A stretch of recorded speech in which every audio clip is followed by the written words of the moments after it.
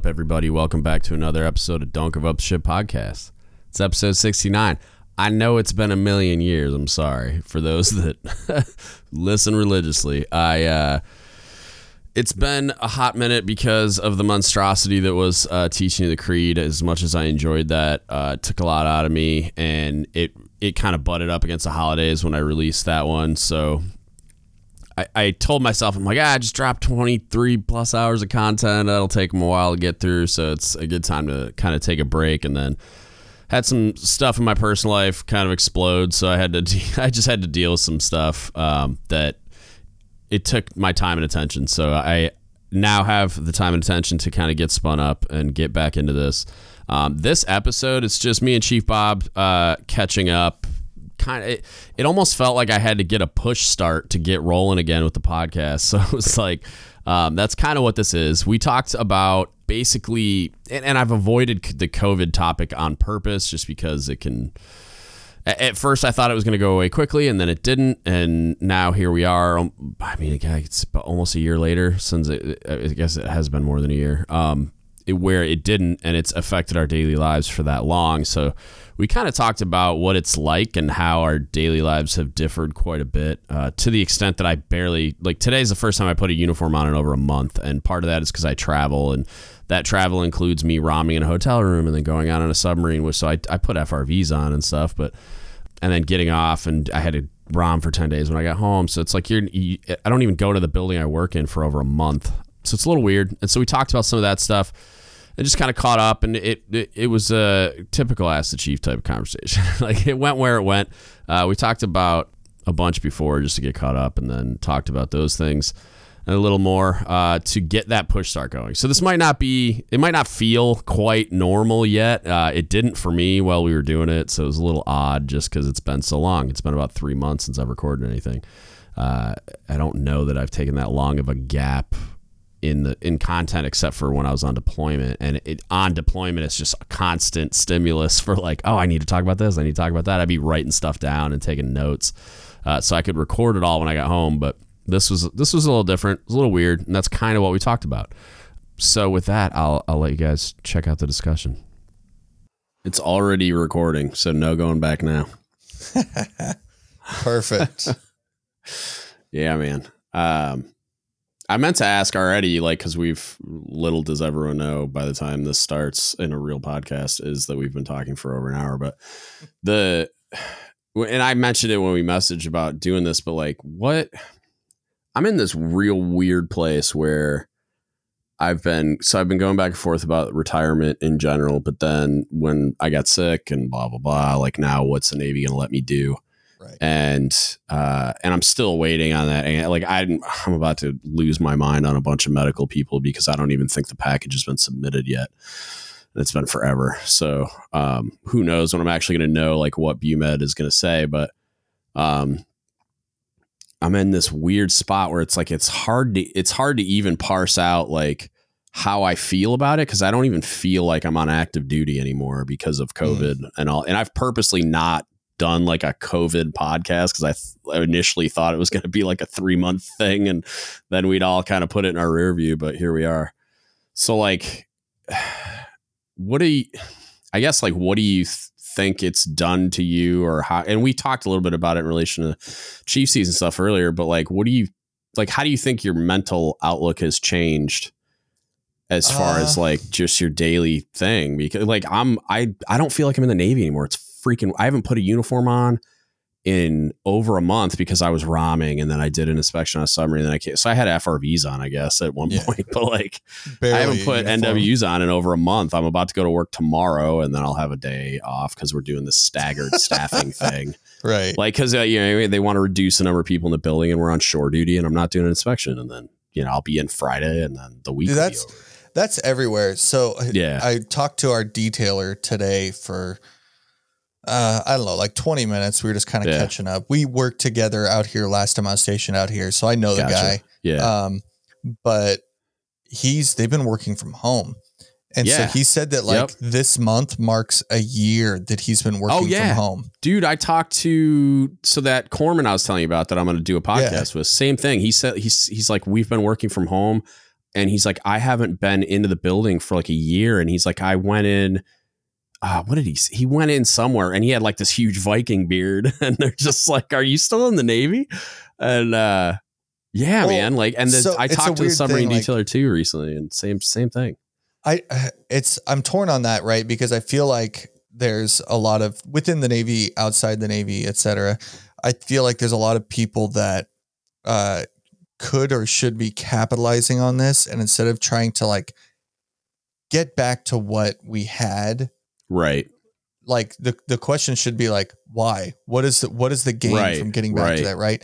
Cause I look at it and go, and we were talking to each other and I'll get back to answering your original question. But when we were talking to him, it was like, he said, if he's been able to do this, he's had a government laptop and an internet connection. Yep. He can literally do his entire job from home. Is every kink worked out? No, but it was also put together hastily. Right. Right. So if somebody had thought through and said, all right, this is no longer temporary, this is going to be a permanent solution. Think about how many jobs you could shift to that mentality or that operation, and how much money that could potentially save, or how many billets people like when you have that person who's like, I just really want to do whatever I have to do to stay in San Diego. Yeah. And somebody goes, well, the next job we have for you is at Tinker Air Force Base in Oklahoma. And you're like, I have no desire to go to Oklahoma. Yeah. Right. But if we said, hey, actually your job has been proven to be completely functional from home, you don't need to be in Tinker. You can do it from San Diego. Stay where you are. Yeah. And you could, I get it. Cause then everybody's going to suddenly want to move to Hawaii and get Hawaii BAH and cola. Right. But you could find a way around there's that, ways right? There's ways to work. Yeah. We could say, hey, we're just going to give you the Navy can make us, the Navy can make us do whatever they want us to do. So it's right. They but can like, figure it out. How much money would they save on PCSs? On how much time would you have to do all that?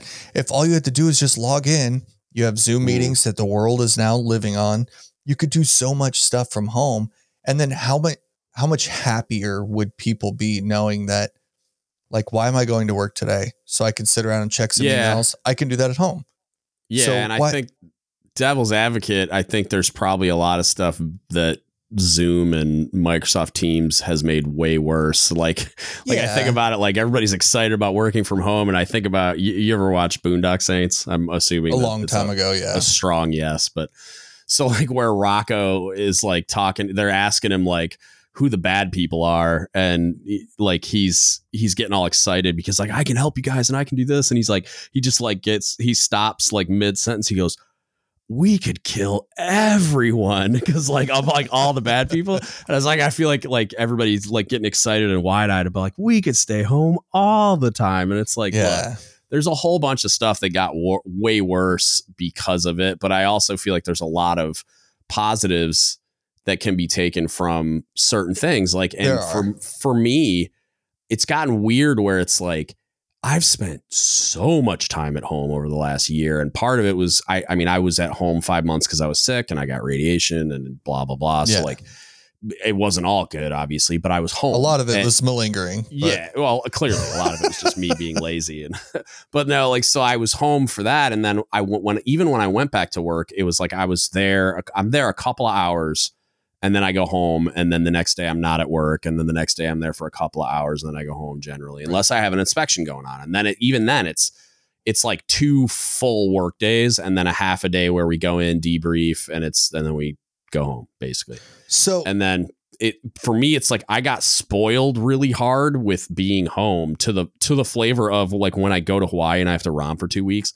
I'm upset about it. Like I'm like I can FaceTime with my wife. I can like DoorDash food and like whatever, but I'm like upset that I'm not home. And so I've become so spoiled to where I feel broken. Like I don't know if I could even go back to a submarine right now. Well, so there's parts of it that I like. I agree that does happen. Right. And and we've talked about it a bunch before too. Right. But like when you lose, I think we talked about it in the context of like chiefs that make it and then let off the gas. Right. Yeah. But it's the same principle when the Navy is forcing you to let off the gas because you can't be at work to do all these things. It's really hard to get that motivation to get back in with all the hooyah. Yeah. And I totally get that. My thoughts on it were not that we could kill everyone, not that we should just have everybody work from home. That was a metaphor. Right. Not that everybody should work from home, right? Right. Because obviously there's tons of jobs that's not even remotely applicable. Right. My thought is more, look at all the things that we have cut out because of that, and like how much of that can just stay cut out. Yeah, the world's still spinning, even though I haven't done an NKO in 18 months. I mean, all those or whatever, things, right? Like e-learning or whatever. Like we were at a schoolhouse and like we did GMTs once a week. We would march down, the base shuts down because everybody and their brother's marching. You got 1,700 people marching to the same building. So you could do GMT, right? Yeah. Now there's a big part of that now that we don't do that we're missing, right? We were talking about that lack of the Hooyah and all that stuff, which again, like it's hard to get a bunch of students, a bunch of anybody motivated to go do something when you can't motivate them with anything. So like, sure, we could let that being unique to the COVID environment, right? Exactly. Yeah. Okay. That's what I mean. But so like maybe that's not something that we should cut out, but maybe that triggers like, hey, the marching and the doing this stuff is actually a good thing. The sitting around talking to everybody all at the same time is obviously getting accomplished somehow. So like maybe we don't need to get them together for that. Maybe we march everybody or not even march them. I don't know what the answer is, but my point is like all these things that have changed. I think people should be taking a look at and saying, what is worth keeping? What is worth implementing? What is worth just letting go forever? And I'm sure that there's a lot of changes that could happen with that.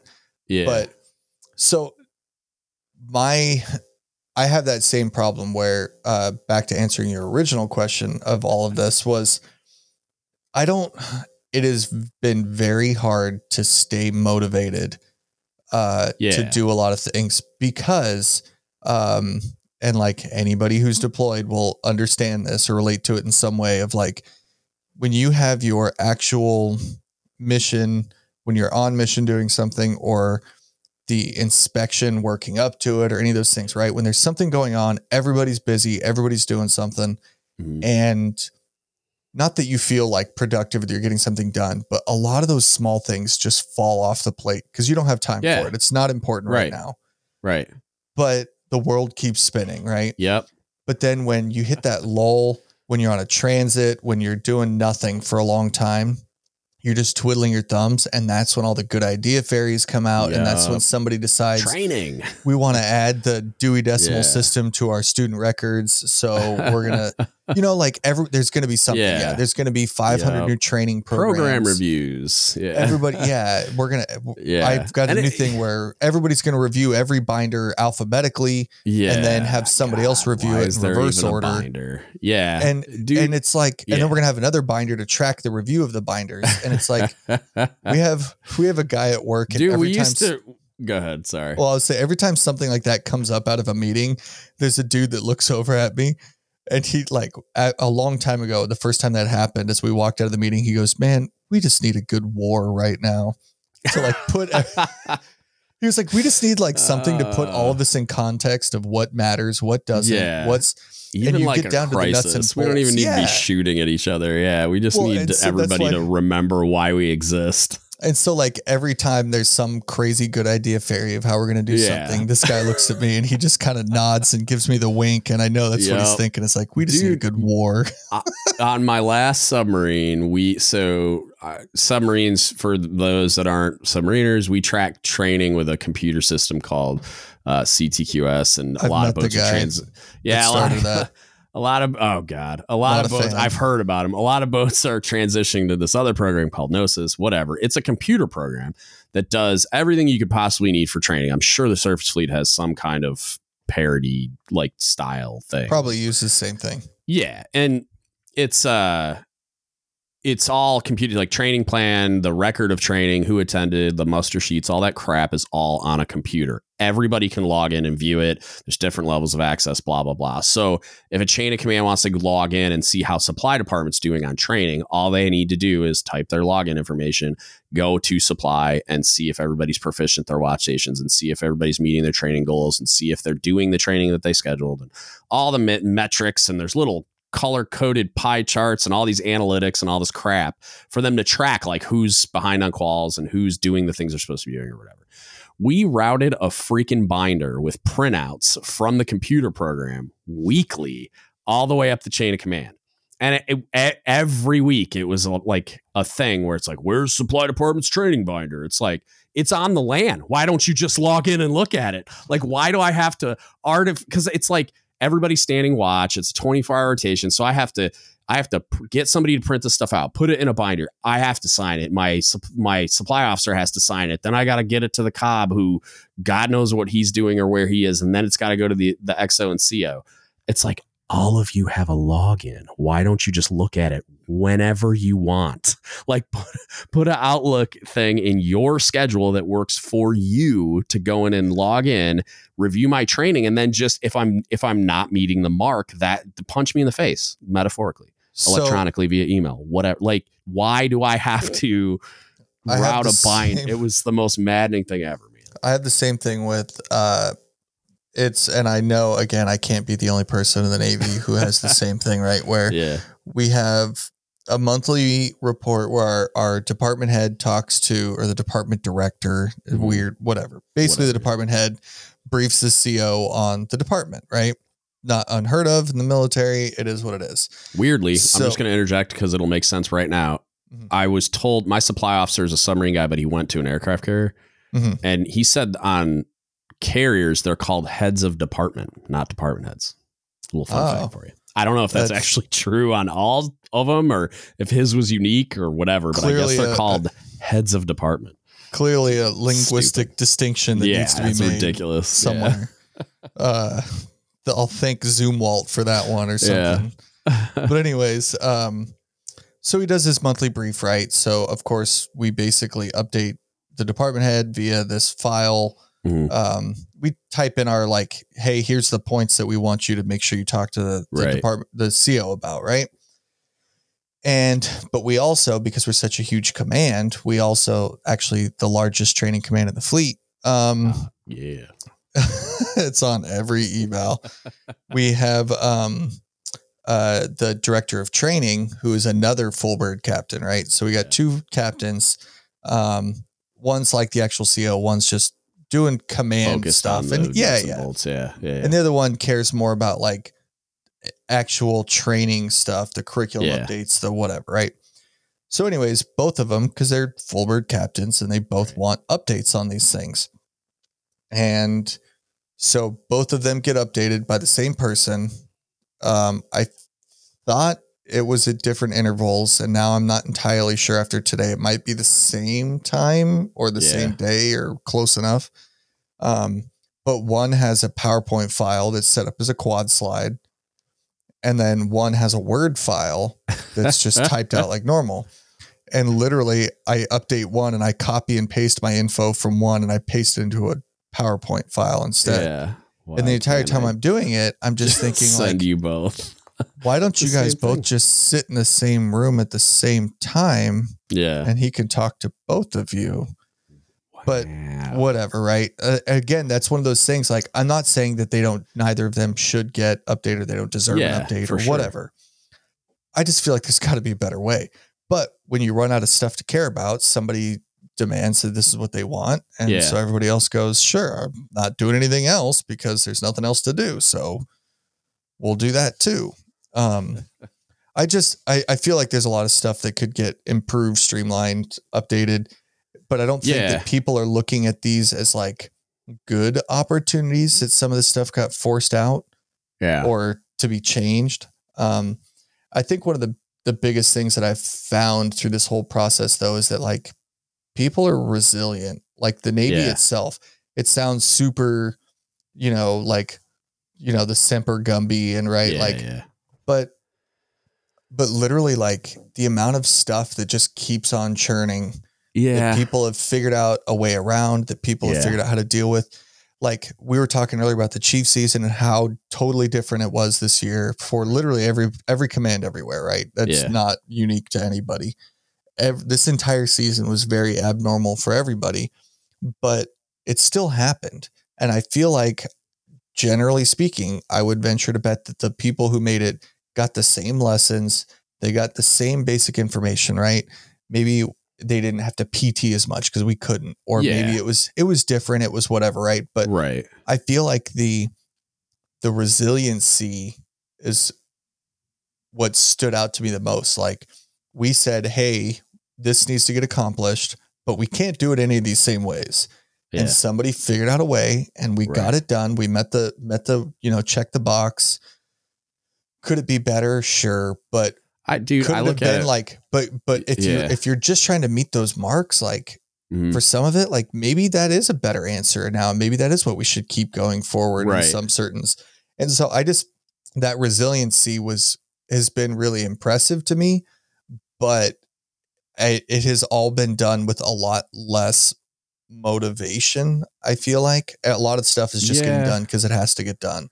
Right. And that's what I feel like there's a proof of concept for the fact that like we do have time to devote to a lot of the things that sailors think are important, but leadership might not, or they say that they think it's important, but they don't ever back it up with any time or resources like PT. Like, hey, no, you really do have time to program this into the workday because half of us aren't even showing up to work right now. Well, but then even that's funny because at the same time, we're trying to pitch that PT is super important. We just spent a year and a half. PRT like 9 times. Yeah. Yeah. And so then I argue so important we're not doing it. And just to play devil's advocate on it, right? I'm not saying that everybody should be, 800 pounds and heavy breathing, checking their email, but like outside of the, obviously, divers in the special warfare community, right? Like you need to be in shape. I got it. Yeah. But like, I don't know, like does an AG really need to be like the peak of fitness? Right. Like, I don't know what AGs do. Sorry if anybody listens to I don't even know what an AG is, so I'm sorry. Weatherman. Oh, okay. Gotcha. Aerographers, mate. Got it. All right. Come on, man. Learn your Navy. Hey, I'm working on it. All right. I learn something new every day. But insert most tech rates, right? Like, generally speaking, how physically fit do you really need to be to get your job done? Yeah. And I feel I have not heard of a single boat that has had to cancel anything because like, hey, you know what? Our crew's just too fat and we haven't had time to PRT. So we just can't do our mission.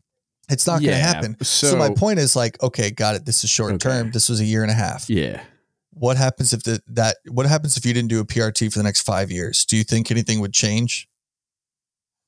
Realistically? So I have a couple PRT. No, but so here's the thing. Like I'm a big, what's the intent of the instruction? Not like malicious compliance to it, which I think we fall into these like procedural hamster wheels a lot where it's, we just got to administratively check this box. And the PRT, I think the intent of it at its inception, somebody had this conversation where like, well, we want people to look professional in uniform and we want people to be healthy and physically capable of doing their job. And so like at some point they decided the best way of doing that was painting one broad stroke across the entire force and say, hey, if we maintain this baseline level of fitness, then everybody will be able to do the majority of the things. And then obviously some communities have special requirements because they have special jobs. But what I think the real answer should be is what was discussed, I think with Mick Pond Stevens, but like where they were going to talk about like basically tailoring the PRT to communities or ratings or whatever. Cause like for submariners, if you're like, I care if you can fit through a hatch with an SCBA and an FFE on, and if you can fight a fire, with that gear on and not die before your air runs out because you're too out of shape or you have like high cholesterol or whatever. So that the PT test should be tailored around that, almost like a combat fitness test in the Marine Corps or the Army or whatever. Well, that'd be like that for your example specifically sounds a lot like it would be like the fireman's test, right? Like my stepdad's a fireman for 30 years type deal. So like you got to run in with your full gear and drag a dummy out and climb a ladder and whatever. Climb a ladder, like, you can be as fat as you want as long as you can do that. As long as you can time requirement. there's plenty of guys that I've known that their body type is like, you'd look at them and think they're overweight and they get excellence on their PRT every time they do them, but they never pass a BCA, or they're at risk. They got to like dehydrate themselves to pass a BCA, but they absolutely crush their PRT. Right. So that's why I think the test it's in and of itself is not meeting the original like intent. But I also think that, like you were saying, there's a lot of jobs where what do they really physically need to be able to do? Like, what does a yeoman on shore duty need to be able to do?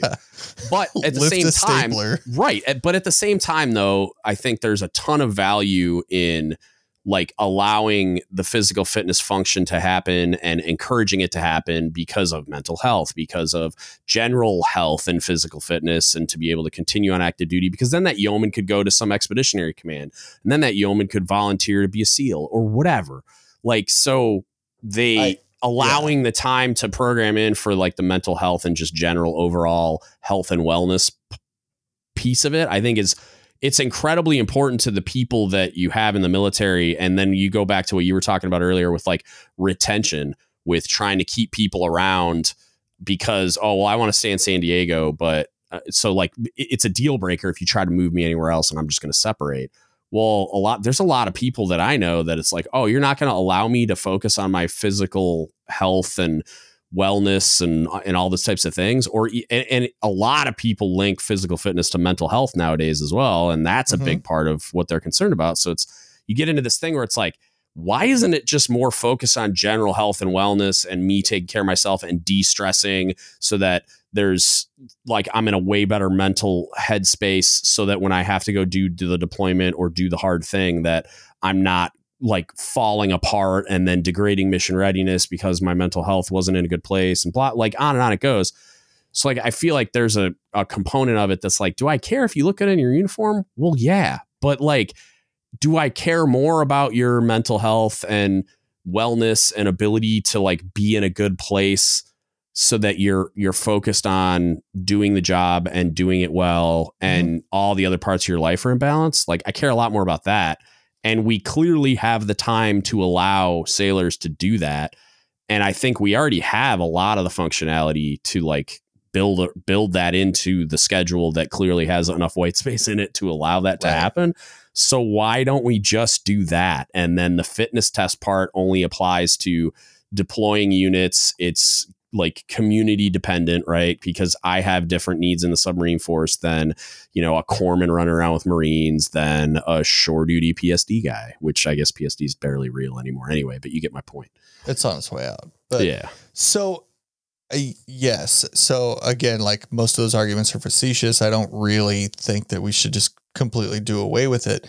But I think you could, though, in certain situations. More to your point, though, I feel like that it should be, I feel like it's a great time now that we haven't done it. I don't think that going from sit-ups to planks is like some groundbreaking, oh my God, the Navy is so much better now because of this. Like, and you can use a rower for cardio. Yeah. Now we've completely justified everything. Dude, the rower's no joke. But I own a Concept 2 rower, and that thing will choke your soul out of your body if you think, like, I guess it depends on what their metrics are for passing the cardio portion on a Concept 2 rower, but that thing is either way hard. But my point is, like, maybe that blanket thing, right? And I get a standard is a standard, blah, blah, blah, right? But like anybody who's been around multiple communities, areas, commands understands that like standards are not at all standard.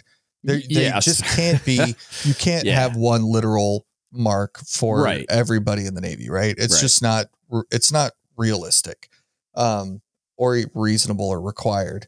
But more to your point of, I do understand like the mental, like the stress release, the keeping your endorphins up and all this other stuff, right? Like those things are great, but maybe like, does that have to be with a plank and push-ups? Like, no, not at all. Who cares about that? Right. Like what if there's like a way, like I'm literally have not thought about this before this instance. So don't totally beat up my spitballing idea, but like, say like you just have to be enrolled in some form of approved thing. So like, hey, you need to sign up and go to a spin class certain amount of times, or you need to go to a yoga class, right? If you're the yoga type and you want to do that, or you're going to do whatever. And then, yes, to get underway or to go do certain things, we're going to have to test to make sure you that have you to meet pass baseline. this test. Yeah. We're going to make sure that you meet baseline. But outside of that, like whatever you do is up to you. But put the emphasis on you should do something to keep your physical, chemical, hormonal stuff in the right space. Way more holistic. Productive. Yeah, it's way more productive and realistic. And I think it would get I don't even know if you need to have a requirement. I almost think it would just be like I think the only requirement needed would be that commands are required to like allow a certain amount of time per week and like put really clear and realistic timelines on it of like, hey, like we don't you get time during your workday to PT. It's 5 a.m. to 7 a.m. and then you still have to be at work at 7:30. Like that's not what I'm talking about. 19. Like clearly we have the ability to allow like a couple of hours from like call it like go to lunch and don't come back twice a week or whatever for them to go do an activity like that. And it's like most people that PT or do some kind of health or wellness thing do it more often, but it's like allowing time during the work week and then you have whatever days off to do those types of things is like incredibly realistic. And I think that the what you would gain in every area, like health and wellness, literally, and then just like the sailors would be super pumped about it. You'd get retention would go up, stress would go down. You'd probably see suicidal ideations and attempts go down. You'd see a huge positive effect. And it's like, we wouldn't get it 100% right on the first try. Like I'm sure the Navy would fumble this somehow, but it's like, I think just the giant leap in the right direction would be really, really well received. And it would have a lot of positive effect. And it's one of the things that I think we've already proven conceptually that the time exists. The only question I have is, I guess, and I don't think you or I could even answer this question, is what I'm seeing and hearing as I go down to units, because we did some import inspections just because of COVID and scheduling and whatever.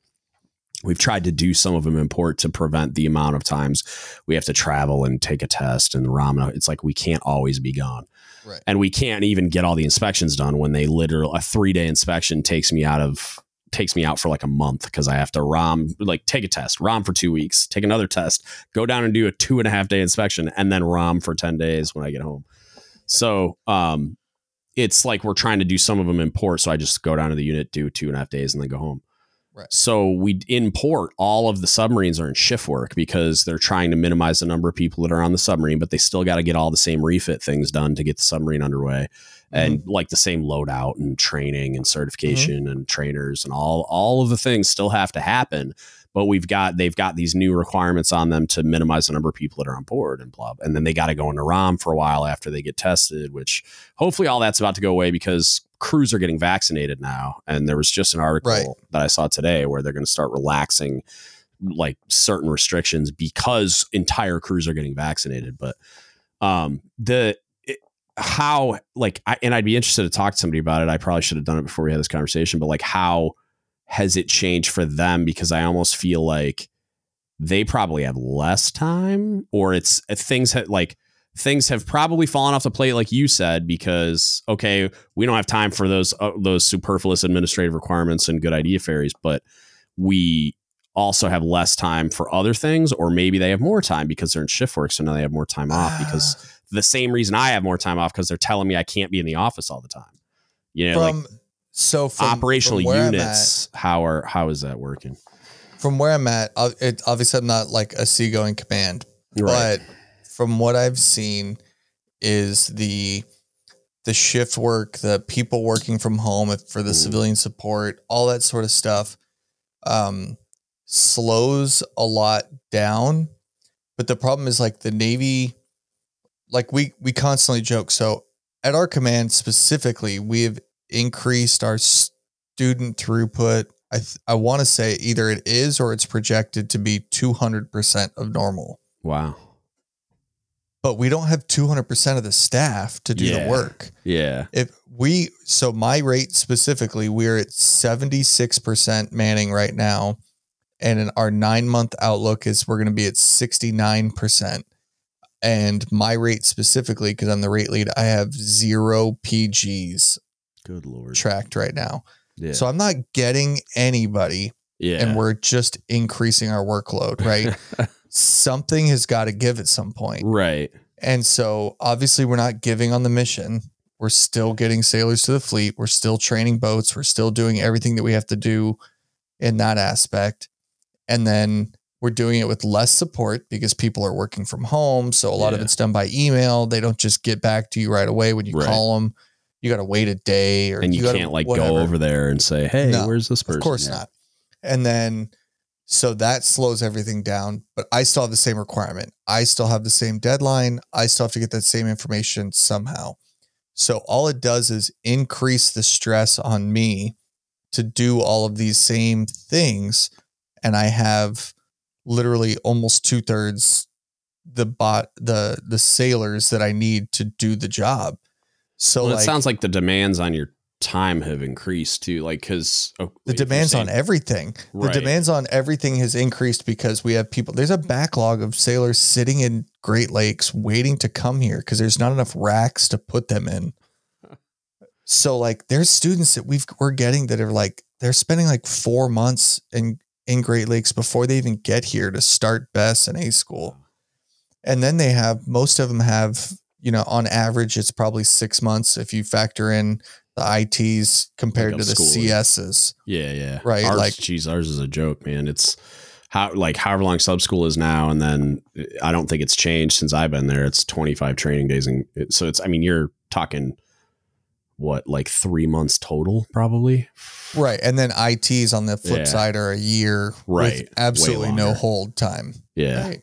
So but regardless, like the amount of people the amount of sailors that we are getting through and we're sending out, the amount of PDTs that we still have to do, the pre-deployment trainings for all the boats, which is now a pain because you have to super manage your watch bills because now we're crossing bubbles with the waterfront to the schoolhouse to all this stuff, right? Like it's a nightmare to manage, and nobody's cutting you slack for the fact that there's fewer people to do it, right? For the fact that there's fewer resources, there's less support, there's whatever. It's just go, go, go, go, go. And so even though there's less stuff to do, there's more stress and like less stuff to do, but like, sure, we still do our room inspections, but like we don't march to GMT every week. Like I was saying, we don't do PT 3 times a week. We don't do some of that stuff. But like that didn't cut anything off of our plate. All it did was make room for more stuff to get added. Well, that's what makes me. There's just more and more and more and more, and it's go, go, go. And I'm just at a shore command. So my assumption is that sea commands are probably not much different.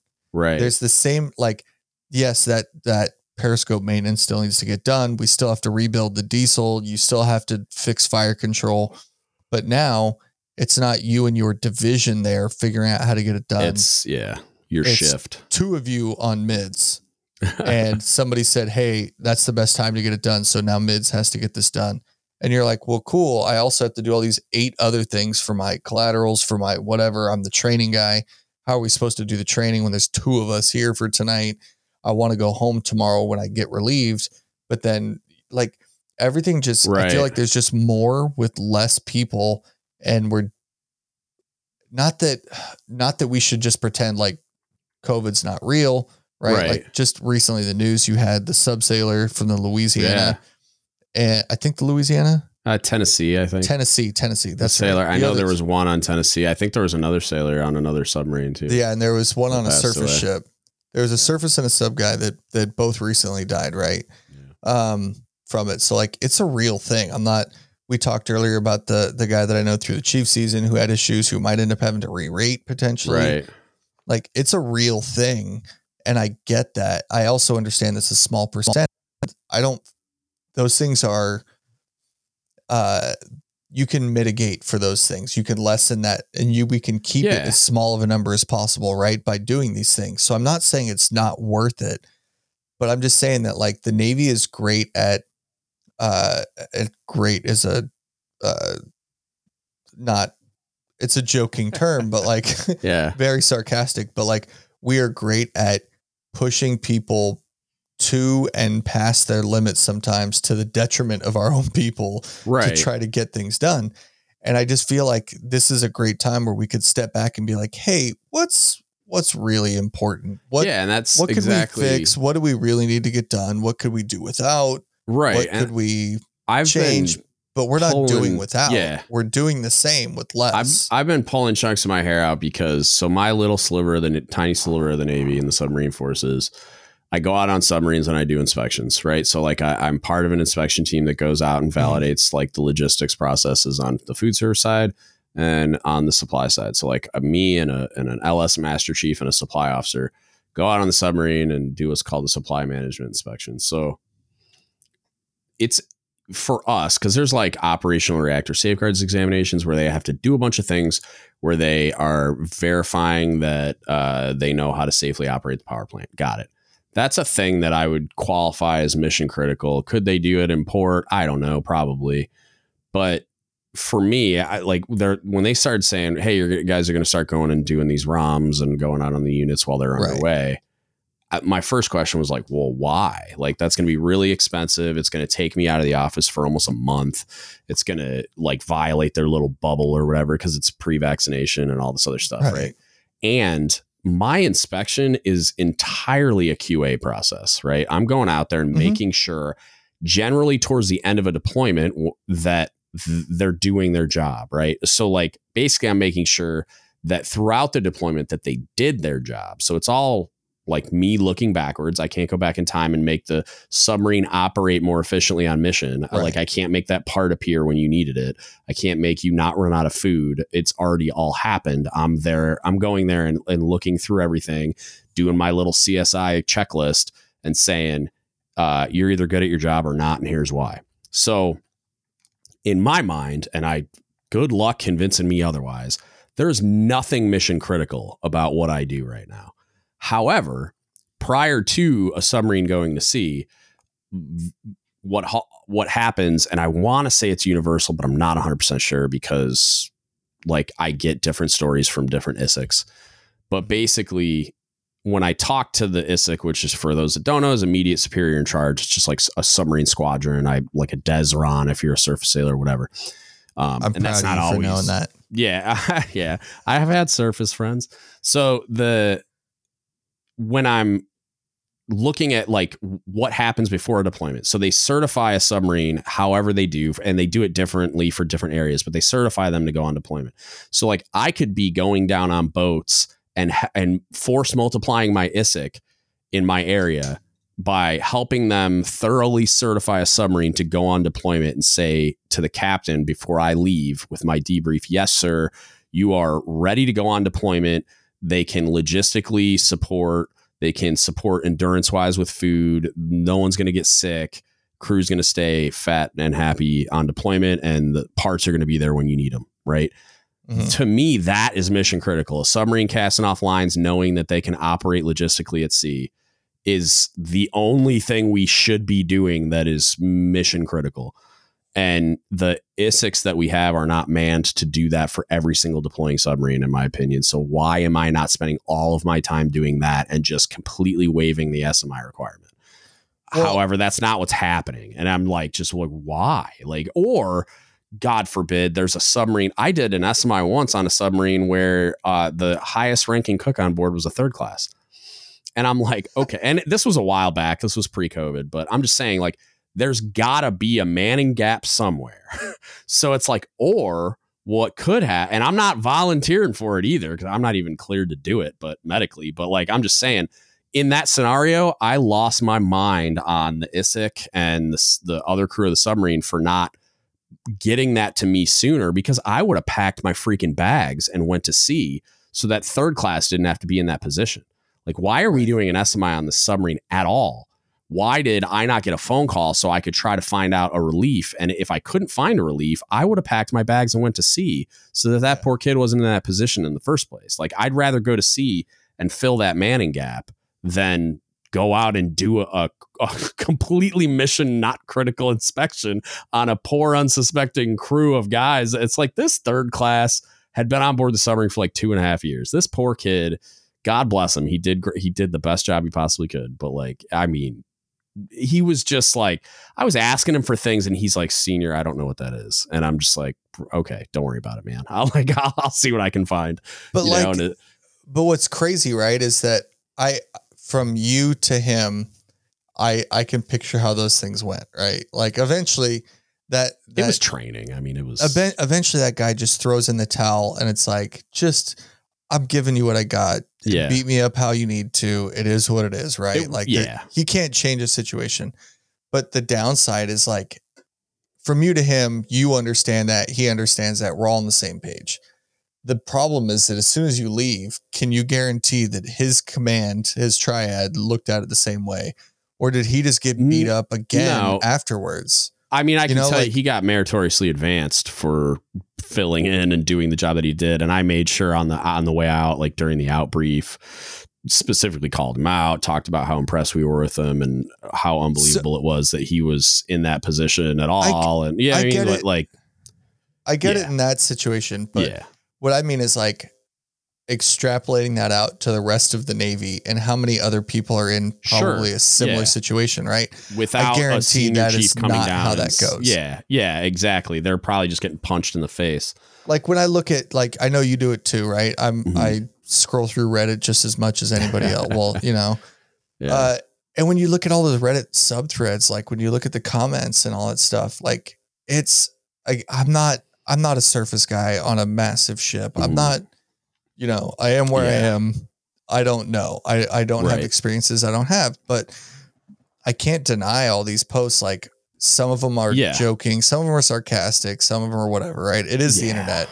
And I love that about the internet, but not all of it is just completely fantasy, right? Like a lot of this stuff is real. Like if 10% of it's true, we got a giant problem. So that's what I like. I going through Reddit and even the meme pages, man, the vitriol has been real lately. Like I've noticed a huge uptick in like how just upset and frustrated everybody are. And we need a war. I follow the other, like, so there's I forget, it's a Air Force one. It's like senior NCO and airman or something. Like this Air Force. It's effectively like kind of like a meme page, but they have a huge following. Yeah. And same kind of thing. Like it's not unique to the Navy. It's like, not at all. Lord, some of the stuff I've seen on that page. And it's like, again, if 10% of it's true. This, I may be totally misreading all of this and maybe I'm way off, but you have massive branch organizations who are designed to fight and win wars. Yeah. We don't and haven't had one in a traditional sense, and I'm not legitimately advocating that we need to go shoot at people. I understand, but we haven't had like a thing, right, to go do. And so instead, everybody's in this holding pattern of training and getting ready to go fight the next thing, right? Yeah. Whatever country, conflict, whatever that's going to be. We're all getting ready for this thing, but we've been getting ready for this thing for years and years. Yeah. And so everybody starts putting their tweaks on it. This is how it should be done. This is how it should be done. And not all of that's bad, but we just slowly tweak this and add more and do this. Yeah. It turns into this crazy bureaucracy where it's like, let's do it harder, better, faster. We're not even focused on the right thing anymore. Yeah. And then you deal with it like big political wise, where it's like, okay, well now, and again, I absolutely don't take this the wrong way, but we focus so much more on mental health as opposed to mission something or like mission success or accomplishment, right? Which that's probably a bad I'm not arguing that. I think that's a like directly and inextricably linked to mission readiness, but like I get what you're saying though. Like there's look at it from like every one of those pages has that old guy who's like, back in my day, we didn't care about whatever, right? We just, And those are all obviously ridiculous people. But my point is, like, they got a mission done. We get a mission done. So I can't say that I think that they're wrong, but I can't say that they got a mission done better. Right. I would like to think that we do things better now. But what I mean is, like, you have different focuses because you have the ability and the time to focus on those things. That's the big thing. Because I started listening to this book called About Face. It's I'm a big Jocko Willink fan. And it's a book he talks about a ton and that influenced him a lot. It's Colonel David Hackworth is the guy. He was a Vietnam, I don't know what level. I think it was like a battalion commander or something. Yeah, he was a full colonel by the time he ended his career. But like at whatever time, the different times he was in Vietnam, like right. The book. I mean, if I have a paper copy of the book, it looks like a King James Bible. It's huge.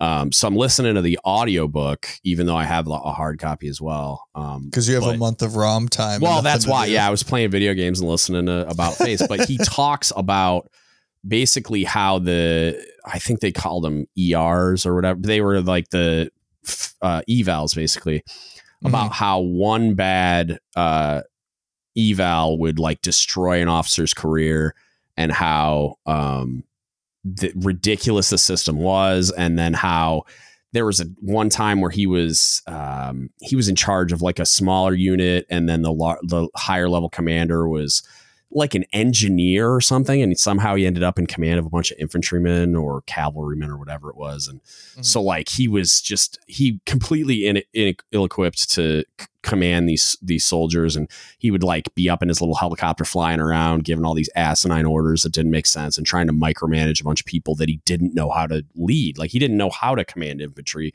so he was like trying to micromanage a bunch of guys that did. And it's like to the point of like he's giving orders that could get people killed. And so like he was basically breaking down how the peacetime army promoted a bunch of like these bureaucrats and these like career oriented officers that he called, and he had like terminology for what he called like box ticking or whatever, where it's same thing we do, where it's like, oh, you got to qualify dive to make senior chief, or you got to do this thing or that thing. You got to have this collateral duty. You got to have all this other crap. And it's like, he's like, why are we, and I talked to Jason about this. I think I don't know if it was a Teaching of the Creed one or what, but we talked about how, like, why are evals not written to evaluate like how good of a war fighter a sailor is? Like, I remember listening to that one, actually. It really melts my brain a little bit because it would solve all of the issues. It's not like I don't think somebody should get rewarded for doing some really important collateral duty, or even doing like, I'm going to be the guy that chairs the holiday party thing or the planning committee or whatever, the rec committee. It's not an unimportant thing. Like, it's not like I don't think you should be rewarded, but I should think you should be rewarded with like liberty, or like, I don't know, like, oh, here's your CO's letter and your 48 hours of special lib, or here's some kind of a good deal or some kind of a reward in some other kind of way but it should have no bearing on you being promoted, because I should be evaluating you on your ability to contribute to mission accomplishment. Well, and it gets weird because some of that stuff does contribute to mission accomplishment. Like, I would say a command career counselor probably in some tertiary way does. Yeah. But it's like, I don't know, man. Like, so I'll play devil's advocate on it. I'm not trying to say that selling cupcakes makes the Navy, the ships get underway at all. But so the Navy promotes holistic views on things, right? They want you to look good in your uniform. Why? Because they want us to look professional. Yeah. Looking good doesn't make you be better at your job, right? Right. But they want you to look good at it, right? Because that's a holistic, good PR view of the Navy. It keeps good image going, right? And there's all the other health aspects that we talked about it, but just physically looking good, that's all we care about. And we're using that example. We care about a lot of things that may or may not be important. I will say that at my level where I'm at and what I see, there's a lot of it that I don't think is that important, but what else are we doing? What's stopping you from being able to do that? And that's right. If you have nothing else going on, right? Like you talk to somebody like, sure, you're a great OS, right? You can do all the OS things the best, but like, what are we doing as a nation, as a, like, there's no mission that you're trying to go accomplish. You're just training. Everything that we are doing, minus a couple of small things. I get it. I'm sure somebody has done something recently, but like big picture, we're just training and preparing for the next thing. Right. So like you could be as good as you want, but what does it matter? You have time to do all these other things. But especially do you always though? Because like, especially with Corona, well, somebody does because they're getting it done. I know, but think of the somebodies who are getting it done. Because if you look at like submarine A-gangers and electricians, if they are, so like I had an electrician, I couldn't believe it. A nuke electrician was a command career counselor on a submarine I showed up to. Like, how do you have time to electrician? And the answer was he didn't. He just did career counselor thing. And so it's like, I've seen the same thing with an A-ganger. So it's like, but if the overall job was getting done, what's the detriment? Right, but somebody has to do it. But we're going to make that guy an A-gang chief because he's a good career counselor. You know what I mean? Like he's not leading A-gangers. He's not coordinating maintenance. And it's not like he never did any A-gang things, but he was not nearly as involved as the LPO that was like up to his neck in A-gang things all the time. But so like, look at, so like where we are, we have an RP2 that runs, she's the head of the religious ministries team that does the whatever, right?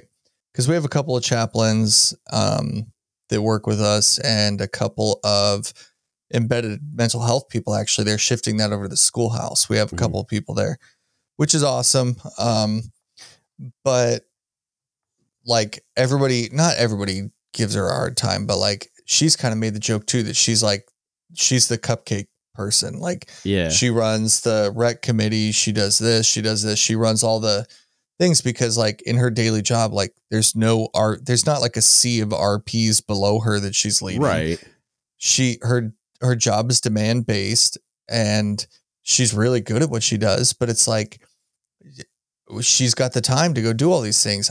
I'm not supposed to hold it against her that she has the time to do those things. I'm not saying hold it against her. I'm saying and obviously I think so. We've had conversations separately from this, but the eval system I think should change in a way that would prevent this from being a thing. But she's currently ranked against all the other E5s, I would imagine, under whatever reporting senior, right? Which usually that doesn't become a thing until E6 because her reporting senior would usually be like at the department head level. Her department is probably, I don't know, admin or something. But like, so she's ranked against other second classes that are not RPs. I don't know how much sense that makes because I'm all about I'm promoting you to be an RP one or I don't know enough. I don't know enough about the pilot program that I know was started with the individual evals, right? You're ranked against yourself. In theory, I think that it's awesome. I don't know anybody. I feel like it was tested in San Diego. So like, I don't know, hopefully somebody that listens to this, who's reach made out. This I'd far love to in, talk about it because I don't know. If you were a pilot, if you were a test platform for that, I really want to know how that worked out and the pros and the cons. Because in my head, it should be so much better. Yeah. But I also know that just like everything else, right? Like there's a million things that I don't think about in practice. So I'm very, very curious. But I don't know. Like it's in general, I think that there's a lot of like twiddling our thumbs happening and we're trying to find something to do to stay proactive and to get ahead of the curve. And some of that stuff's really good. Some of it might not be right, but it's something. I think a lot of it's probably not a lot, but there's definitely going to be some just by nature of statistics, right? Some of it's going to be a complete waste of our time and we're going to scrap it. Some of it is, we're just testing out some new idea. Some of it is stuff that probably should be kept around. I feel like we've had so much more training talk of leadership training, right? As the NLDC comes up, the any of the leadership development courses for any of the ranks, all those things are being pushed a lot more. And will become, if they aren't already, super mandatory. I think that's on the very near horizon. Yeah, they're not, but I feel like that's going to be on the very near horizon. It's coming, but it's like they haven't stood up any of the infrastructure that they said they would yet, and then COVID just put the brakes on it. So like, I'd like to see it happen, unless they're going to transition to some like remote delivery platform. Well, I feel like so instead of, and this is where I think I messaged you about it a while ago, but yeah, you mentioned you knew some stuff, but we didn't talk about it. Well, so in an ideal world, at least what you would like to see, or what I'd probably like to see, is like you pull people away from the command for 3 to 5 days, depending on whatever the course is. And you sit them down somewhere in another building and you go over, right, this is now what's expected, right? This is like Chief Season Light. You know what I mean? Yeah. This is where you're at. This is what's expected. And that makes sense. I think what's more practical with the way the Navy's going for it is something more flexible, something more, I guess flexible is the right word. Where it's like similar to the NKO that you have to do prior to taking the exam. You just have to get it done prior to your next advancement. Yeah. So you have 2 years or 3 years before you have to get 3 days of material done. But how Obviously, are they going to deliver super doable. Yeah. It's probably similar to the way it is now, or through some sort of GMT or whatever, right? But now I don't have to set aside, I don't have to lose somebody for that long. I have to lose somebody for a couple hours once a month for a training. Like, that's very doable for most every command. A couple hours once a month. How would that work though? Like, that's what I don't get is break up the topics into couple hour chunks and deliver it that way. And over a course of 2 years, somebody will have had all of those topics at some point or another. Yeah. And I think does that have the same impact? Probably not. Is it, but does it meet the same goal? Yeah. Maybe it could, that might not be a bad answer. Is it exactly what I'd like to see? Probably not. But is it a more practical answer? Maybe. Yeah. I don't know. Like, the biggest thing that I've found with the season, like I said, is the resiliency between the season and just COVID stuff, is the resiliency and the flexibility of things. But there's also been such a huge pressure on mental health. Yeah. Not just within the Navy, right? Like outside the Navy, everybody understands. And so I used to have a cobb who he always said, don't be a jerk, basically, and not those exact terms. But his point was, he said, like, life is hard enough as it is. They don't need you to be a jerk to make it easier. Right. Or to make it harder. Yeah. Right. Like, being in the Navy is hard. Qualifying things is hard. Doing your job in the Navy, like, it's not an easy job. And so we don't need other people to make it harder just for the sake of making it harder. Like, help everybody out. It makes the world go round. And I know you see like all the back in my day comments of everything's going soft, right? But like, for better or for worse of what you think of it, and like, pro tip, it's for the better. Like, all those comments and all the things that people say and do, like, that stuff, it's not going unnoticed. It's slowly not going unpunished. Like, that stuff's getting phased out. It's not a thing anymore. Like, people realize, like, hey, this job is hard on a lot of people. If you want them to do it, I'm not saying you have to bend and cater to every whim that every sailor wants, but like, maybe caring about their mental state is not the worst thing in the world. Yeah. And I think that a lot of, like, I was talking to I don't want to use his name yet, but until he tells me it's cool, but the guy that I'm going to talk to, that I was supposed to do the thing with this morning, the corpsman chief, but he was saying, like, he's starting to realize, like you mentioned when we were talking earlier, that there's more people out there that think kind of more in line with how he does about certain things within the Chiefs mess and within like Chiefs season training, etc. than he thought. And he was just like, well, if there's all these people that think the similarly or the same as I do, why is it still like this? And I was like, well, you got to think about who's holding the keys to the kingdom. You know what I mean? Like the generationally, which again, like the labels I hate, but the who's still in charge of everything. And it's people that may still be thinking about things in a more, I don't know, like archaic way, or just like they're just like a few versions behind, you know what I mean? And so like, yeah, the vast majority of us might be thinking one way, and they might even be open to some of that like type of feedback. But again, think about how hard that is, to get that up to their level and then even make some kind of institutional change happen. It's like, you're probably looking at like a decade from now, because he's like, I've seen a lot of stuff start happening. Like, he's like, I don't know. He's like, I've always thought that something's got to give. Like you were saying earlier, like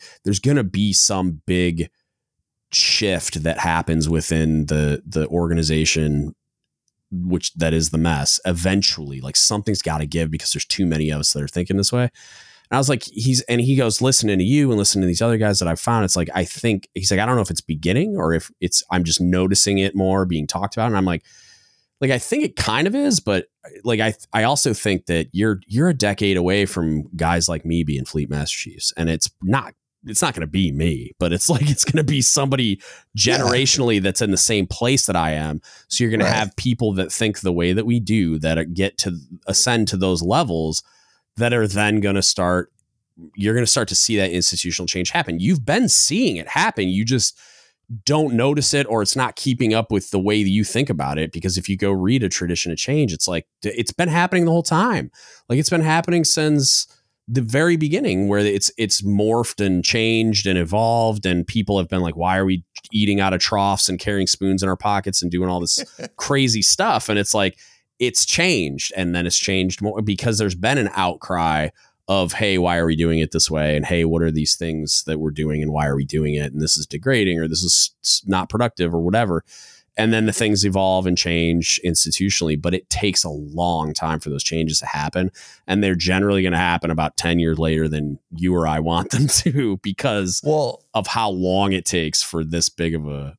So with that, like, the seeing the change happen, right? I feel like it does happen, and you like, prime example is like, think of CMCs who you've worked with that are good, bad, otherwise, right? You've probably had like the crusty old angry CMC who's just like, this is how it's done, blah, blah, blah, right? Yeah. But then like eventually you work with someone now who you're like, oh, this guy's a realistic human being who's on the same wavelength as me, more or less, you know, like they're going down the right path. I like that. And I have the same thing. And then you look at like on, you know, you can't find a single chief page or Facebook group without seeing like Jay Bell on there and what he posts, right?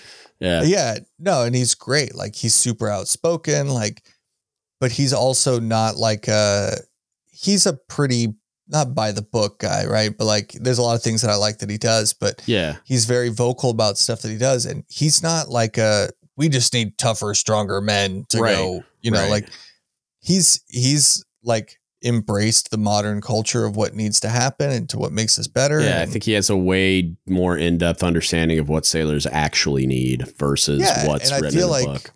Right. And I feel like that's a person who, you know, and that's just an example of somebody that I see post all the time. Right. I'm guessing there's more than 3 CMCs out there who are on that same page. You know what I mean? Yeah. I'm not saying it's 90%, but I'm guessing that it's a lot of them or whatever. Let's say some percentage of them. A significant but that portion. number is only going to grow over time, right? Like more people, because again, those people are now the mentors for the next wave, and they're going to be passing that same mindset along and that same philosophy. Right. Which is going to make the next wave that much, right? That's why it takes 10 years. That's why it takes a decade to see that change, is that somebody in charge, basically, more or less, is making that the norm, is making that okay, and is saying this is what needs to happen, or this is how I think this should happen. And somebody below them is going like, yeah, I agree with that. I like that. Let's do that. And it works for you. So why couldn't it work for me? And they move on with life. And then that becomes the next norm and the next norm and so on and so forth. So like I'm guessing that there are lots of commands out there with CMCs that are not Facebook famous that that have that same kind of mindset that you just don't hear about all the time, right? That you don't make the cover of Navy Times because you do make it because you're awesome at your job, right? But being like, when was the last time you saw the cover, like a lead article because this person did something awesome? Yeah. Yeah. This person is a really good CMC. Yeah. You don't hear about that. You hear about all the ones that get fired. No, yeah. You hear about this. The dude, I know the guy that I went to him for Cobb Quals that won the Frank Lister Award this year. And it's an award for the best Cobb in the submarine force, basically. Right. And amazing dude. Great Cobb. I got to go down and we did an inspection on his submarine and I was like beside myself about how amazing the culture was there. And I told him as much while we were there. And then I went to him. He's a CMC now. And I went to him for Cobb Qual stuff. And same thing. It's like they shared a picture of him holding the award on like the Navy.mil thing. It's called like Davids or whatever, like the what, you know what I'm talking. We're like 7 people that, and they're all wearing khakis. So it's like he's not Navy famous because that's who releases the good stuff. It's like the Navy Times is generally it's such a rag. It's only the tabloids releasing the bad stuff. Yeah, I'm super salty about the they basically made a joking, like an attempt at comedy, I guess. It was pathetic, but it was the one about all the cook stuff, like the food on there was this big thread that went viral about like how food sucked on ships. And it was like primarily one ship, but then a bunch of people like commented some negative experiences they had. And there's been especially a whole bunch of like misadventures where sailors in ROM and whoever's responsible for providing the food, like it doesn't make it from A to Z without getting screwed up somehow. But that's the same with everything, right? Like when you go to buy something on Amazon, you look at the reviews, right? Yeah. You have to realize that as somebody who's spent probably way too much money on Amazon, if I got something and I'm satisfied, I just don't say anything. Yeah. Why would I go back and say something like, sometimes once in a while, I'm like, oh yeah, no, this thing was actually really awesome. But I don't think I've ever reviewed anything on Amazon. Yeah, positively. Exactly. Like I don't know if I looked online and I need a case for my phone. Right. And so I ordered one and it showed up and it fit my phone and it's a case. Like, cool. I'm not going to spend the time to go back and talk about it. Yeah.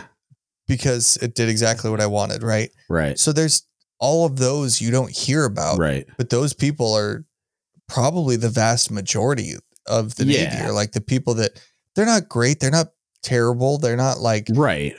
You're not next in line for the MCPON, but you're also not like a bad person that like stews this terrible culture in your command. Like, but those are those people that slowly make that transition. Right. And so I laugh because like again, every, you've seen more of them than me, but like every chief season, especially on Facebook, you get these old guys that are like, back in my day, why are we doing it like this? And, I used to, like you said, I carried fish heads in my chest pockets for 2 months or something.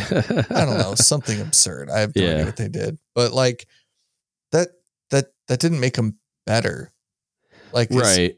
It was just different. It was a lot different. Of it was probably worse. Like a lot of it was probably negative. And what kills me is like a lot of that stuff that gets brought up is the type of stuff that, there were things that happened to me during my chief season that I could frame as back in my day, we did harder things or whatever. But like most of those things that are not done now that were done in 2011, which was not, that wasn't even like background art. Like that wasn't even that long ago. If you think about it, it was like, it was the stuff that I was just like, what are we doing? Like, what, this is stupid.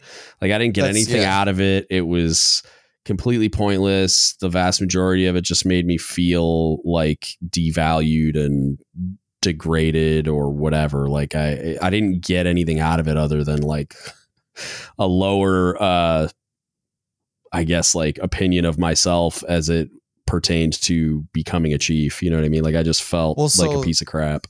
So like, here's a prime example, right? If those things were so awesome, right? The people who went through those, eventually ran a Chief season, right? Like you've ran a season. Yeah.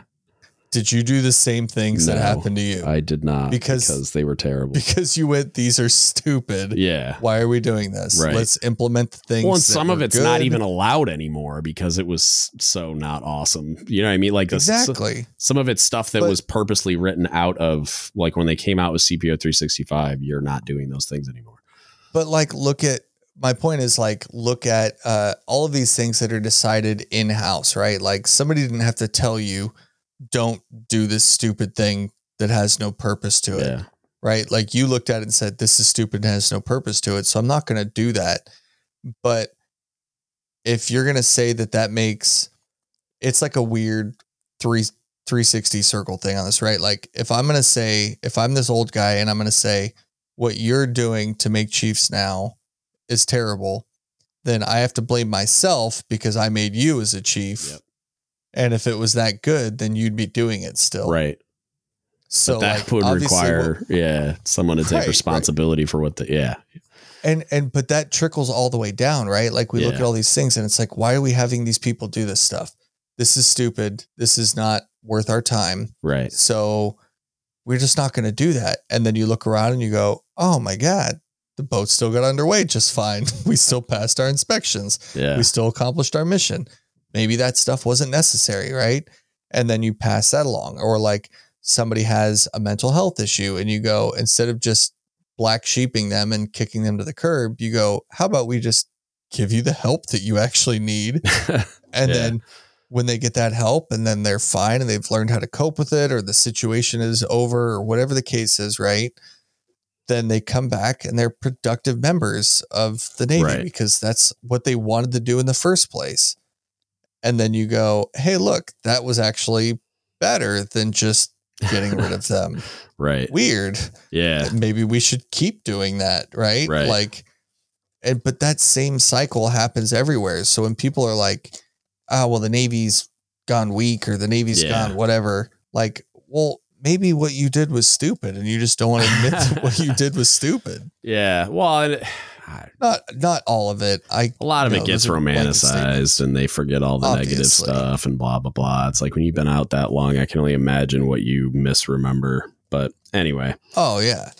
But there's just I just don't see my general thought is like all of that change that's happening that people are complaining about. It's done because it's done for the right reason. Generally, yeah. I think like you were mentioning at the very beginning, like the good idea fairy, I mean, always contributes something like perpetually that just adds unneeded burden or like just unnecessarily complicates things. But that stuff generally then gets weeded out of the process. And but not all of it. Like the good idea fairy might be something terrible. Yeah.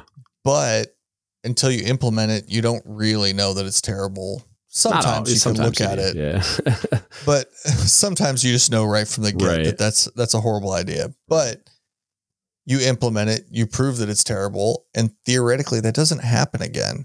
Yeah. Because you can say like, hey, look at this case study of a year ago when we tried that and it was the worst idea in the world. Has anything changed? No, other than the date. Well, then why are we going to try it again? That was terrible. Let's not do that. Right. And you can at least like cross things off the list of good ideas, or you could look at it and go, that was terrible. The idea was like what we were trying to do was good. The implementation was terrible. And then you go, okay, well now we know that didn't work. So how can we implement it to be better?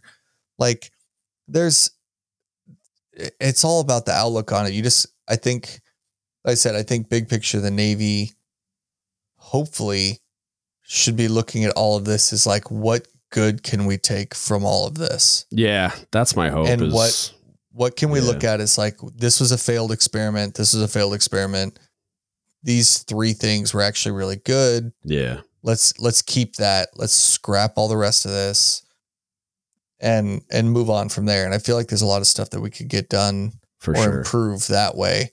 But it's all of that stuff takes time, right? Because you got to get the feedback from whatever level, get it all the way up, get something in paper, get it brought back down, implemented, tried, tested, moved back up, revved, 14 times, brought back down.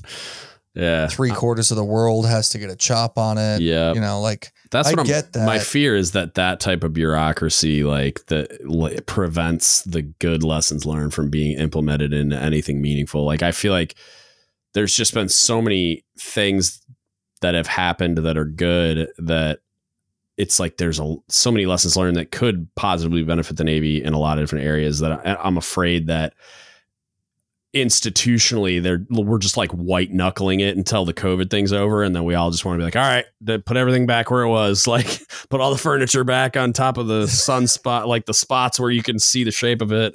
Yeah. And everything goes back to the status quo, you know. Like, I'm worried it's just such a waste. I know it's such a waste, and that's what I'm terrified is going to happen. Is like, look, there's a lot of awesome things, like lessons learned that came out of this, as unfortunate as it was overall.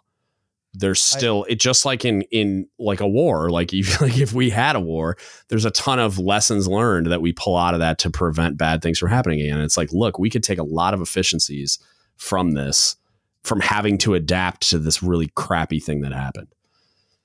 Yeah, I will say that like a lot of the things that I've seen changed and implemented here within the last year, say, were all it requires is somebody to say, hey, I think this is a good idea and this would work. Yeah. This is how I want to do it.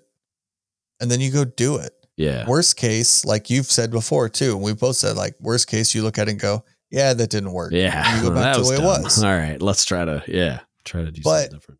But you know, some of it you don't really know unless you try it. And like, it might be a good idea, or you might implement it and go, hey, I like what we're doing, but this could be improved and let's change to make it better. Right. And I feel like there's a lot of, I'm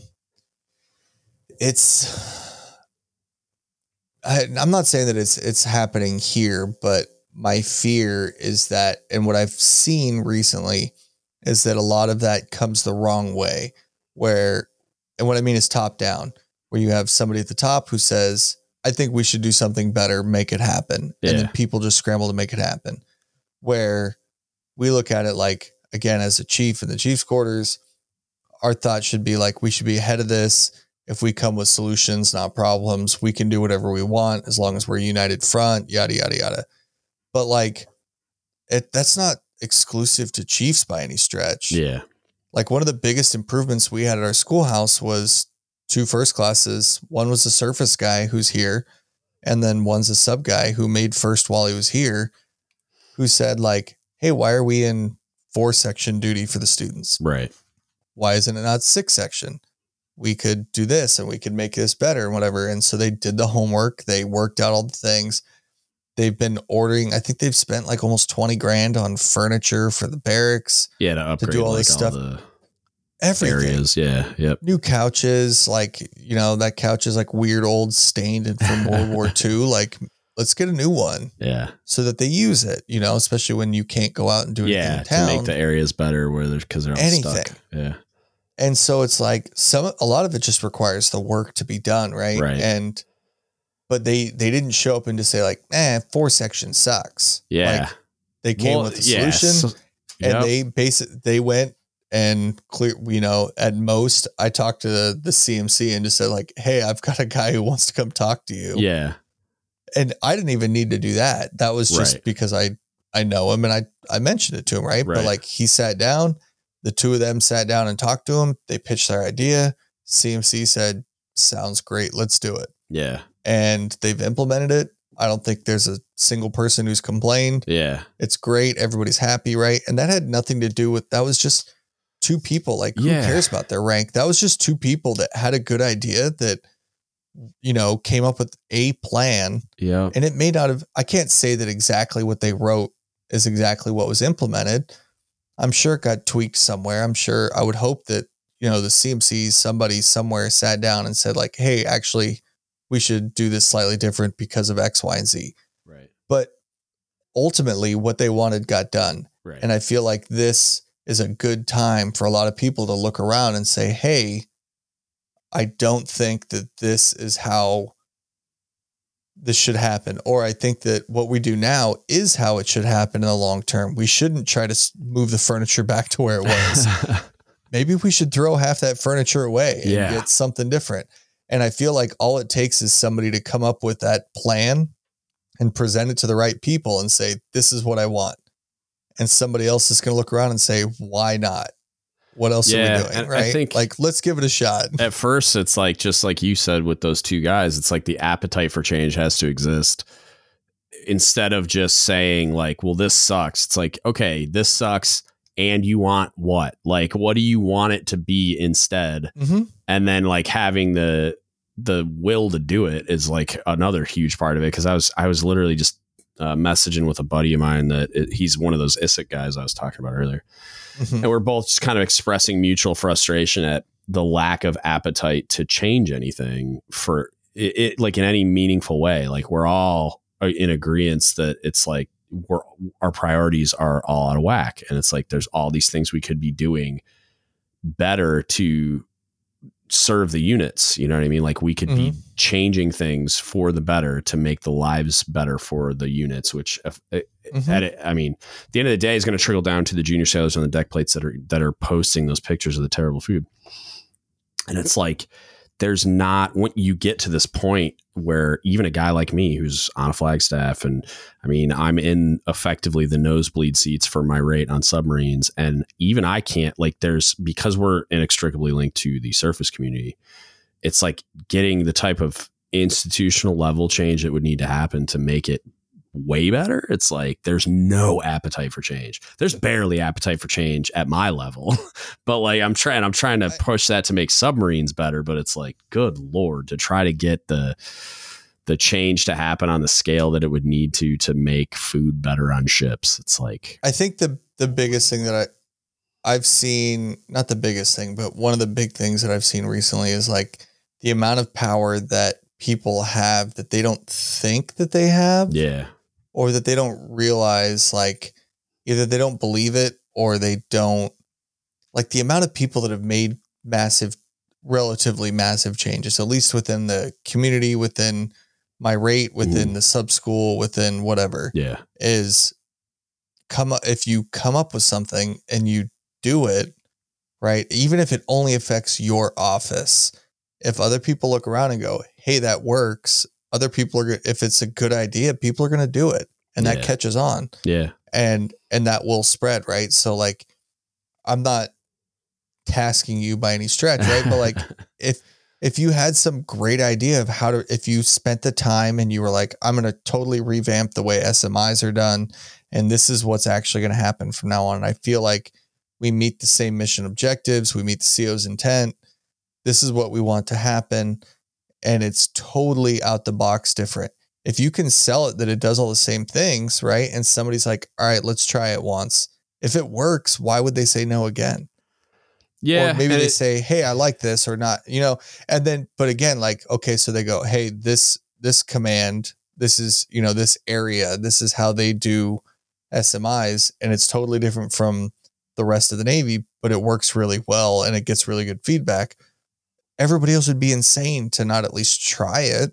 Yeah. And I think the part that I struggle with is the getting, because when you get to the institutional level stuff, because even if you consider like submarine force institutional level, right? If I want to make a change force wide, it's like there's half a dozen people I got to get all on the same page. And what I've noticed, and I don't know if you've noticed this yet, but it's like when you get to this point in a career, it's really hard to get people to change anything. They're just like kind of like, no, I think I'm just going to do it the way that it has always been done. And not that I've had conversations. Yes and no. Yeah, I've had conversations with guys like force level people in my rate that are like, like some of the crazy ideas I have, they're on board with, or they at least agree with me fundamentally, but understand that for the same reason. Because like a lot of the stuff, like if I wanted the A school curriculum to be 6 months long, which I do, that affects the entire Navy. So it's not just like the weirdness of how like our rate is tied to the surface fleet. It's like I can't just change things like that, but I could change other things that are just force wide. But even then I got to get like all the forces and the groups and all the people on the same page. I feel like in my experience, most people would rather let you do what you're going to do and not step in to stop it. If you're willing to do the work, they're not going to say no. And so here's like a prime example. We had training recently. It wasn't given by us. It was given by somebody else for like our in-rate training. So we showed up to this other command. They gave us training and all this stuff because we're a new rate, yada, yada, yada. And one of the things that the guys sitting in there, two of the people sitting in there, one is a civilian, one was an officer, but they're the ones who like legitimately their command and those people own the instruction that tells us what we do. Yeah.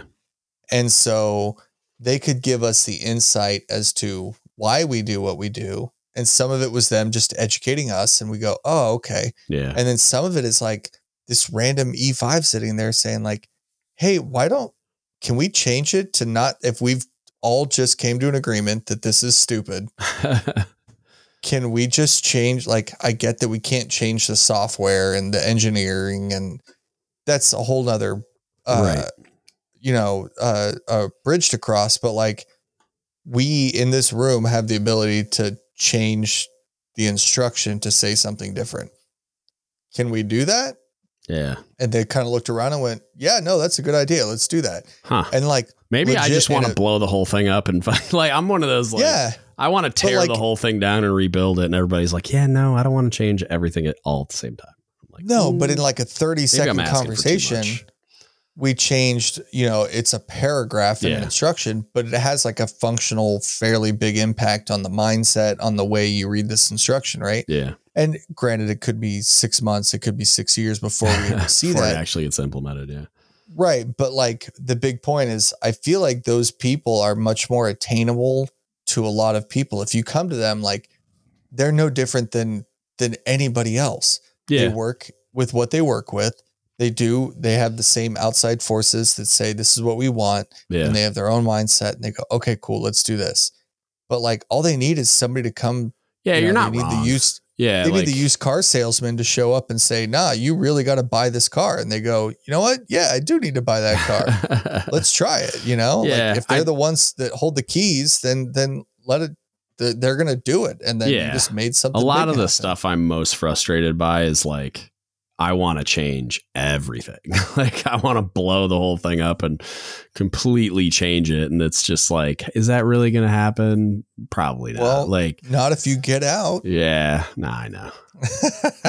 There's a Jerry Maguire mission statement going to like a white paper going to a whole bunch of people before I retire saying, hey, this is how you fix food service in the Navy, like training, the implementation, everything. But will they do anything with it? Who knows? But I plan on, I'm working with a lot of people to get a lot of information that like research that I would require to do that. And then, I mean, it's going to be the most detailed point paper ever. And I'm just going to be like, this is how you fix it. If you want to fix it.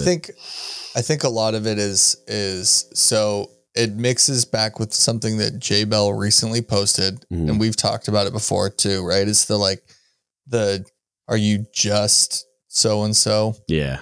And I think that more people have more power than they realize. Yeah. They just don't use it. And so, for example, we have a division, that's got 2 first classes in it. One of them has that mindset. He constantly comes to us, and he's really good at his job, but he comes to us and he's like, hey, do you want to go tell this person that? Like, I don't think they're going to listen to me. I'm just first class. And the other guy is very like, he doesn't care. He keeps saying he's going to get out. I think he's on the short list of people that should make chief this year. And he's technically leaps and bounds above a lot of people. Yeah. And he's very outspoken, but he's not wrong with it. But he'll talk to anybody and explain, like, this is why you're wrong. This is why this should be this way. This is why this should be this.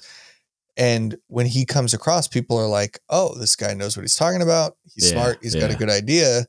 I'm going to listen to this guy. And the other guy doesn't say as much because he's like, I'm just first class. Yeah, nobody's going to listen to me. Yeah. Yeah. And we try explaining to him like, dude, I don't know what you're talking about, because half the time we drag the first class with us because you're the expert that does this every day. Yeah. Like you're the guy that has the hands-on, this is what button should be pushed idea, because I don't do that. You do that. Right. I facilitate that happening and I get you in the room with the right people, but like you're the one that needs to give the pitch. Yeah. Not because I'm terrible or terrified or whatever, but like you're the one that has that idea. I'm just trying to make sure that the right people hear your good idea. And so it's that weird mix of like, you have the people that go like, I'm just this guy that can't do anything. And who am I? Yeah. And then you have the people that are like, no, like, I don't know if you know me, but I'm kind of a big deal around here. And I think some of it weirdly is like, and I don't think it should be this way, but I think just depending on the personality and leader and whatever, like who it's being presented to. I mean, you got to kind of read the room and like, I definitely think there's situations where like there could be a person that would receive it better from you just because you're a chief. And is that always the case? No, I think it's probably increasingly less so with when you're presenting the idea to somebody like your CMC, right? Like where if it's coming from a first class, I almost think there's a lot more leaders in that position nowadays that are more receptive to hearing it from them and are like excited about it, because it's not chief has a good idea fairy. It's like, this is already pre-filtered through the people it's going to affect on a daily basis, because that's who's presenting it to me. So it's like, I'd be more like, I'm going to want to filter a chief's idea through blue shirts a lot more often than a lot of leaders probably would consider doing that before, I guess. Like the people that I've experienced predominantly didn't, but I would want to filter it through. But then there's probably a lot of like senior officers that would receive it a lot better from somebody like you or me, even though I'm saying the exact same thing. Like I'm just parroting what they prepped me to say. You know what I mean? And that's a hard spot too. Cause like a constant complaint that you see is like, chief took credit for my idea or got credit for my idea. Right. And that's, you got to make sure that doesn't happen. I mean, well, but that's a weird mix too, right? Because like you said, sometimes people will, you get the wrong officer who's not going to respond to the first class. Yeah. And they're just going to blow off what they say. But if the chief or the senior chief tells them, then they go, oh yeah, maybe I should listen. Right. That's a good idea. But also like I'm not saying that that's okay. No, I know. Well, what I'm saying is like, this is going to sound weird, but so I guess it depends on what it is. But it's like, if I go in there and I present an idea and they buy off on it, and now the change that you wanted is happening. And I say this for me too, cause I'm like, cause the same would be in effect if like I told my cob, hey, go talk to the CO about this thing. Yeah. It's like, if the cob gets credit for the good idea, I don't care. Like, as long as the change I wanted happens and it positively affects all the people that I wanted it to, who cares who gets credit for it? But I understand like the frustration for certain people, especially if they put a bunch of work into it. Like, they want the credit and they deserve the credit, and we should go out of our way to make sure they get that credit. But that credit might not come from the commanding officer. The credit might be, okay, so yeah, maybe he pats me on the back and then I go give you a Chiefs coin and I make sure that it's on your eval and I make sure you get credit for it from the people that matter, I guess. But like I haven't run into a lot of scenarios where I wasn't able to get my commanding officer to understand that, like, hey, this was CS2's idea. So if you wouldn't mind like coining him or just giving him a pat on the back when you get the chance. They've always been like, heck yeah. Like, absolutely. I'll go buy the Mestex and find them. Like, when are they awake kind of thing, so like, you just have to spend the time to bet that, like, making sure you have that conversation. I would venture to bet that most people at that level would be so much happier knowing that it came from a CS2 than a CSC. For sure. Yeah. And it's like, I'm just saying, like, presenting it to get the idea sold and like implemented might be better coming from me. But then I feel like I don't think I've ever encountered a scenario where after that's done, I haven't been able to be like, hey, can you go by and kind of pat CS2 on the back? This was all his brainchild, like. Well, so that was like the changing of the duty sections for the students, whatever, right? Like, using that example in that scenario, he came to me and said, I have this idea. This is what I want to do. Right. And I said, cool. come up with the details. Yeah. Like work it through, write a watch build, do this stuff, like make sure that it actually makes sense, right? Yeah. Find out how much money you're going to need to spend on furniture. Where are you going to put it? Come up with all of those details. And they went through and did all the legwork. And I said, cool, now go tell the CMC.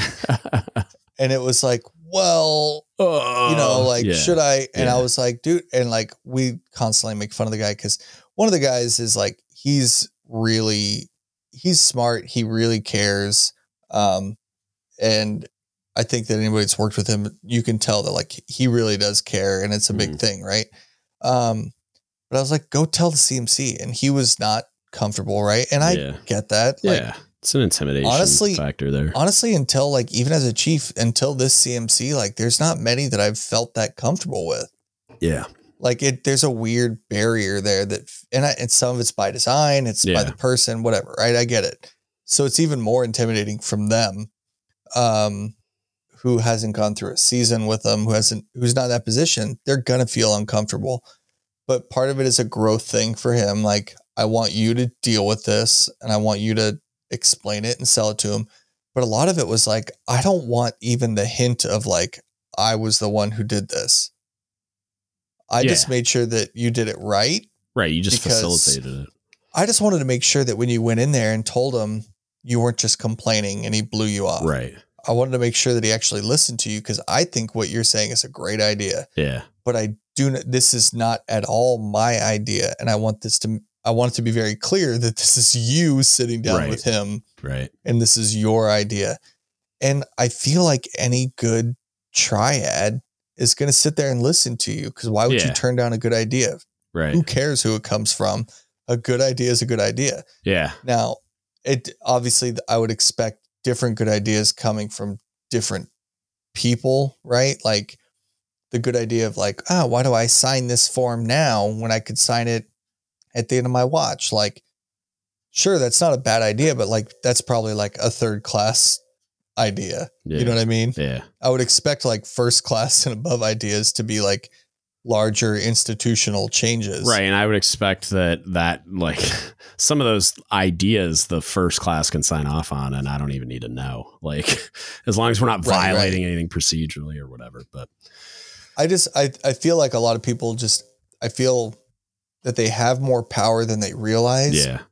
They just don't feel empowered to use the power that they do have. Right. And I think the chains of command can do the empowering, you know what I mean? Like you have to make it known that they have the ability to present these ideas, but then also follow up. And like, so like, I would say your CMC provided a pretty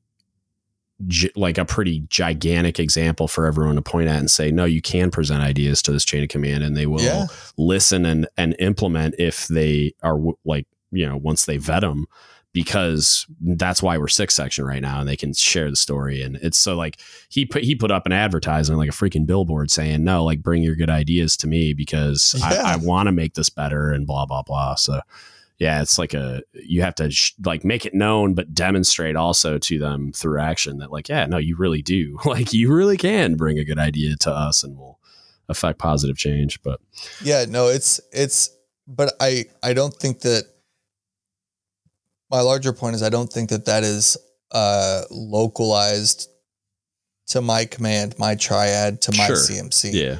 I feel like that is, more broadly speaking, applicable to most commands in the Navy.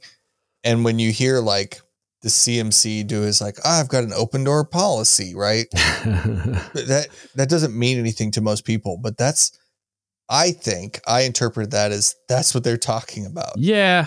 If you have a good idea that you think should be implemented, go sit down and like go knock on his door on a Tuesday afternoon when he's, sure, he's doing some admin. Like, you're never going to find a dude where he's just sitting there playing Zelda in the middle of the day. Yeah. He's always going to be doing something. Right. But if they didn't want you to come talk to him, they'd just say, hey, now's not a good time. But if you keep going back, they're going to be like, dang, this sailor really wants to come talk to me about something. Maybe I should listen, or whatever, like, is going to go through their head. But if you come to them with a good idea that's been thought through, I feel like if that gets shot down, that is not on you as the person presenting the idea. That's on them for either not telling you why it's not going to work, or it's on them for not giving you the time of day. Yeah. But just, I don't know. I just feel like there's a lot more that people have access to than they realize. And I don't feel like it gets used enough. And I feel like that with COVID and all the changes that we've had to implement at every command in the Navy because of it, I feel like this is like the opportunity to seize all of those changes. Yeah. This is when you can jump on and say, hey, this thing that we cut out, I don't think it should ever come back. And here's why. Or, I've thought about it. This is how we actually really accomplish that now. It can still be done that way 10 years from now. Let's do away with it. Right. And this thing, I feel like now that we've made time for this is how this should happen. Yeah. And this is what I've thought about. And this is how it would look like when COVID goes away and everybody's back at work like a normal schedule and we pretend this never happened. This is how this would happen. And I feel like those ideas need to be brought up in that way of like, this should be permanent, one way or the other. Permanently gone, permanently implemented. This is how we can tweak it to make it one way or the other. And I don't think that, again, I don't work at every command, but I don't know that there are many commands out there that are going to look at a way to improve a process and go, I like doing it inefficient. Yeah. They're always going to find some way to change something. I mean, generally it just doesn't, I don't know. Maybe that is happening. And maybe I would hope that that's happening, broadly speaking. Yeah, but I would. My thought is that needs to happen more than it probably is. Yeah, that's what I was going to say. Is like, I feel like some of it probably is a lack of input from people that don't think that they have the ability to do that. And then some of it is probably on the triad end of just not being willing to receive it or being like, did you talk to your chain of command or did you whatever? Because there's a lot of nuance to that too. Like I almost feel like there's probably a way to come up with some kind of like feedback mechanism, almost like we did. One of the better ways I've seen it done, even though it wasn't used well, was you had like an email, like an anonymous email link that was like a CO suggestion box, but it was for everybody. Like you could do the engineering department master chief, you could do the engineer, you could do the supply officer, you could do whoever.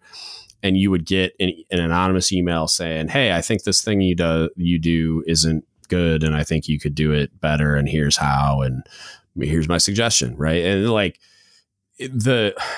unfortunately, because it wasn't that great of a command in some ways, they would discount a lot of the feedback as just sailors complaining and like figure out like they would discredit it and like make fun of it inside the chief's mess. And it drove me nuts because I'm like, hey, maybe we should consider what the content is instead of the tone in which it's said. And I've talked about that a ton in the past, but I just feel like there's probably a better mechanism to do it so that it's like, I mean, some of the intimidation factor is removed when it's anonymous and when you don't actually have to walk into the CMC's office, and some of the conflict in time or, hey, I don't have time, come back later. And then they're not going to come back later because they think that you don't want to talk to them and all that stuff. A lot of those barriers are removed, the barriers to communication. If it's just, hey, I can send an anonymous email, probably also going to open up the floodgates. So a whole bunch of other stuff that's not productive, but like, I mean, it is what it is. I'm a grown up and I can weed through that stuff. So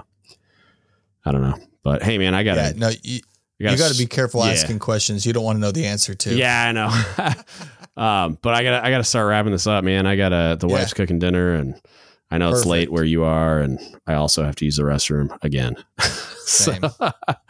Well, awesome, man. I'm glad we got to finally do this. It's been forever. I'm glad I actually recorded something also. That'll be I was thinking about this earlier. This might have been, I think this is the first time in 21 that we've been able to get together. It is, for sure. Easily. I mean, it's the first thing I've recorded, period, in 21, if you think about it. I mean, maybe not.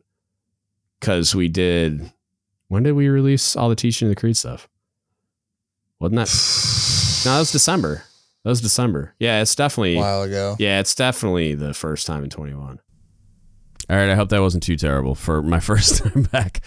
in over 3 months. Again, it felt a little like it was probably a little clunky and maybe a little meandering, but it is what it is.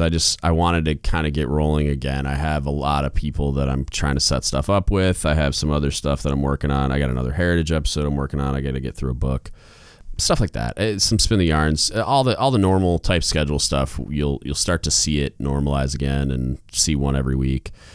So there's that, kind of a bit of a quick state of the union, starting to normalize again, just getting back into a routine, and you will see this sort of content, that you're used to seeing. And I got some exciting ones that are like in development that I'm pretty pumped about, but I don't quite have like solidified yet. So I'm working on that. So hopefully it all actually happens and I'm not getting excited for no reason, but it is what it is. That's kind of how this goes.